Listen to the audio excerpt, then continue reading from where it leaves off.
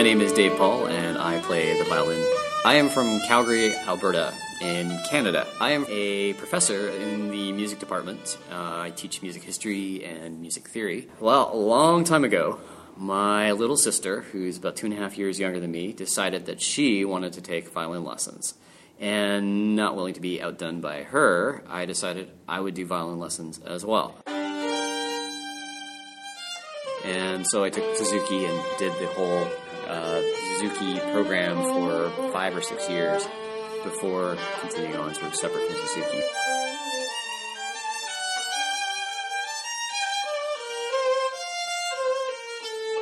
I started playing music in church pretty much from the beginning. We went to an evangelical Baptist church when I was growing up, and it had a pretty lively music program. In fact, many of the folks that came through that have ended up in careers in music in various capacities. So there were a bunch of us in the sort of, 7 to 10 age group starting strings roughly when I did. And so we formed a little impromptu orchestra, and we'd play along with the hymns. And this would have been sort of early 80s. That was right around the time that worship music was really taking off. And I remember there was sort of a transition in the evening service to guitars at first, and then guitars and bass, and then guitars, bass, and drums, and then full-on electrics and everything. And that was something that I ended up participating in, not as violinist, but ultimately as a guitarist when I got a little bit older and got more interested in rock music. But the church had a lot going on, both in terms of worship music in standard sort of vineyard style, but then also with us, the kids playing quasi-classical stuff along with the hymns. By the time I was in high school, I was playing both guitar and violin. I started guitar when I was in, I think, grade 9 or, no, maybe it was grade 10. My parents bought me a guitar. I was never very good at guitar because I didn't have the practice time that I probably needed to do. I just got too bored doing it. But I love playing with bands, and so I'd often switch between violin and guitar, depending. The electric guitar was a rebellion against classical music, which I'd been brought up. My parents did not like popular music, and it was mainly because they didn't understand popular music. They didn't make an effort to understand it. They're more enlightened now, but at that time they were pretty much all classical all the time. So rock and roll was way out, and I should say that there again, my sister led the way. She was the one who was brave enough to start listening to rock in the house, and I sort of followed suit, but I kind of plunged into the heavier stuff. So I became a full-on kind of metal kid in the 80s. So my main musical influences were probably the bands that were big at that time. So bands like Iron Maiden, Metallica, but I also liked the cheesy stuff. I liked all the hair metal coming out of LA. I liked Poison, I liked Warrant, all that sort of stuff. But I also liked, when I got into guitar, some of the guitarists who'd been influenced by classical music. So Yngwie Malmsteen was big at the time. Richie Blackmore had played with Deep Purple for a while, and I think he went into Rainbow after that. I can't quite remember now. But at any rate, he had a sort of a classical background. Eddie Van Halen, of course, had that as well. And so that was kind of my way to segueing into the guitar world, seeing all these guys who were taking classical stuff and trying to apply it in a rock and roll world. That lasted for all of about 2 years until grunge came along and destroyed it. But that was a thing at the time. So, so I think, yeah, late 80s, early 90s. I went into college and I did a physics degree, and the thing about a physics degree is it's awfully time-consuming, and I got into my second year and got so busy that I couldn't play anymore. There just wasn't time to practice, regardless of whether it was violin or guitar.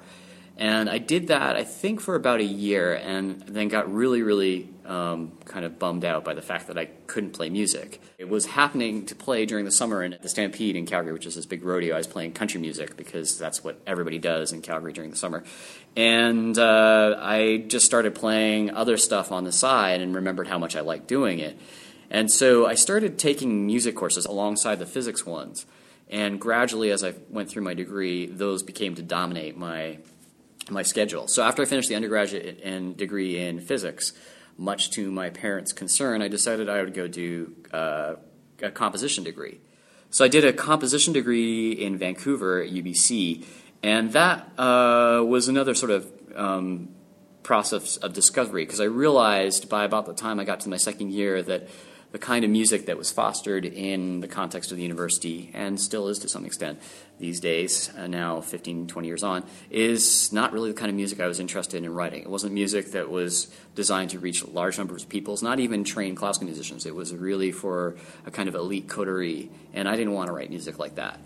And I was curious about why it was that we'd gotten to this point. Why was it that people that were trained to write classical music were writing for such a small group of people?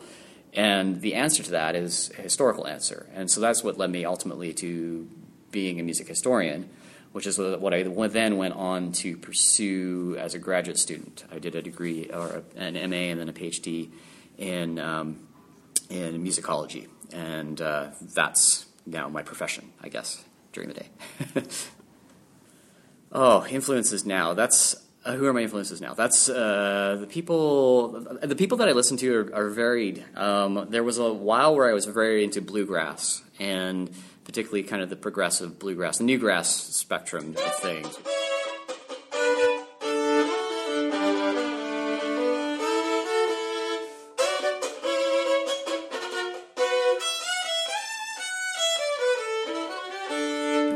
That sort of bluegrass Americana thing has persisted to some extent. I'm now more interested in bands that are influenced by that world, but that are not sort of steeped in it or tied to its traditions and bound by its sound, which a lot of bluegrass bands are. So there is still that world of Americana, and it's a huge world. It includes everybody from Chris Thile, of course, to Alison Krauss, all kinds of artists who do things that mine various American musical traditions. And so I love that musical world.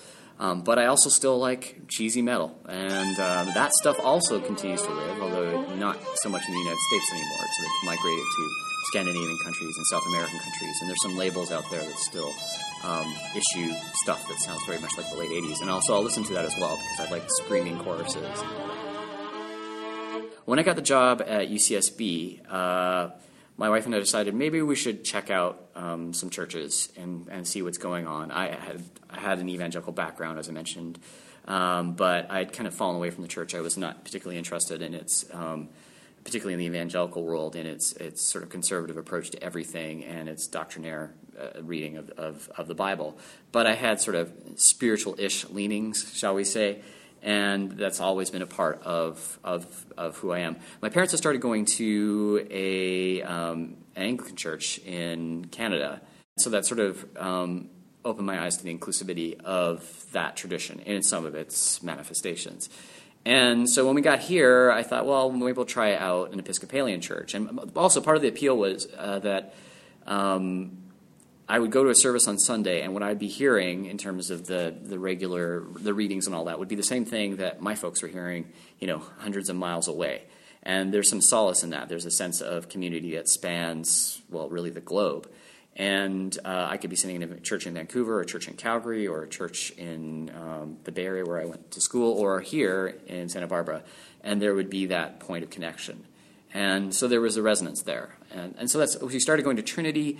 Trinity turned out not to be our bag. It was full of families at the time, and we were just, two single, we were married, but we were, younger, dual income, no kids types. And my colleague of mine, Tim Cooley, was going to St. Mike's at the time, and he said, hey, why don't you come? So we came, and I think much of my social circle now is largely owed to that decision to come to St. Mike's, because we met a couple of friends, John and Allie, who have been, Allie had been going here for a while. She met John here, married him, and they started coming. But much of our social circle was built off the connection with them. And many of our friends I can sort of trace back to that decision to come to St. Mike's, even though most of the people in that circle don't go to St. Mike's. It's, again, this idea of a larger network. So that was, around about 2008. We faded out a little bit when our kids were born, and then we started again shortly after Scott arrived. I have two kids. I have Dylan, who's 6, and Eleanor, who's 4. And I'm not sure either of them will go after music. We'll see. I'm going to make them take lessons of some kind until they're old enough to make the decision whether they like it or not.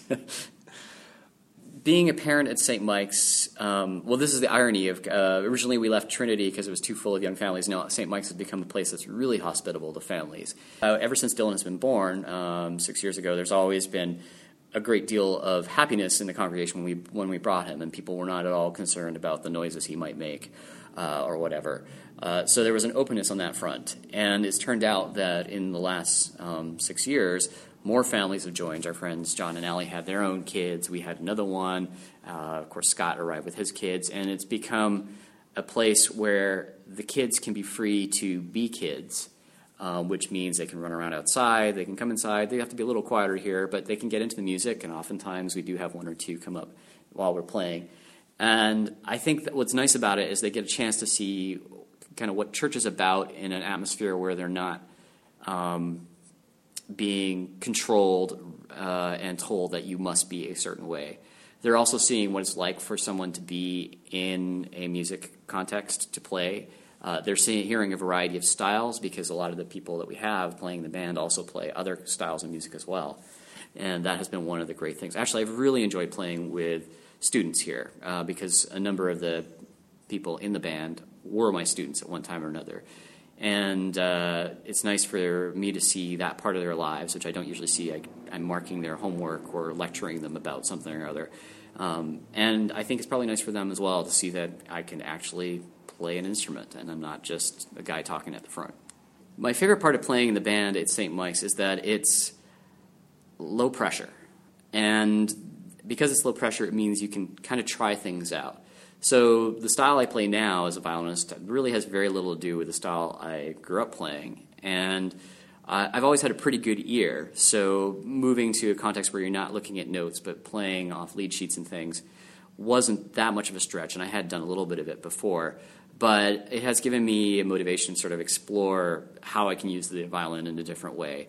I did do a little bit of fiddling because of the context of where I came from, but I've been able to explore that more and listen to other kinds of styles of violin playing and incorporate those to some extent here, and just generally develop a better ear and think a little bit about how arrangement works in the context of a rock band. I know a lot about how you orchestrate a piece because of having done courses in that, but thinking about how you do that in a more free-flowing context where people don't have notes, they just have chords and lyrics, and just working from there and building something and putting it together quickly too, which is really exciting. So those are sort of my favorite things. The best thing of all is when it's like any performance situation. There sometimes happens when you're playing where you get a lead break or something like that, and you know you're soaring over top of it, and that's a good feeling wherever. But there's a lot of opportunity for that to happen at St. Mike's because we each get a chance to sort of step forward to the mic, as it were, and do our thing. And with the folks in the congregation appreciating whatever we offer.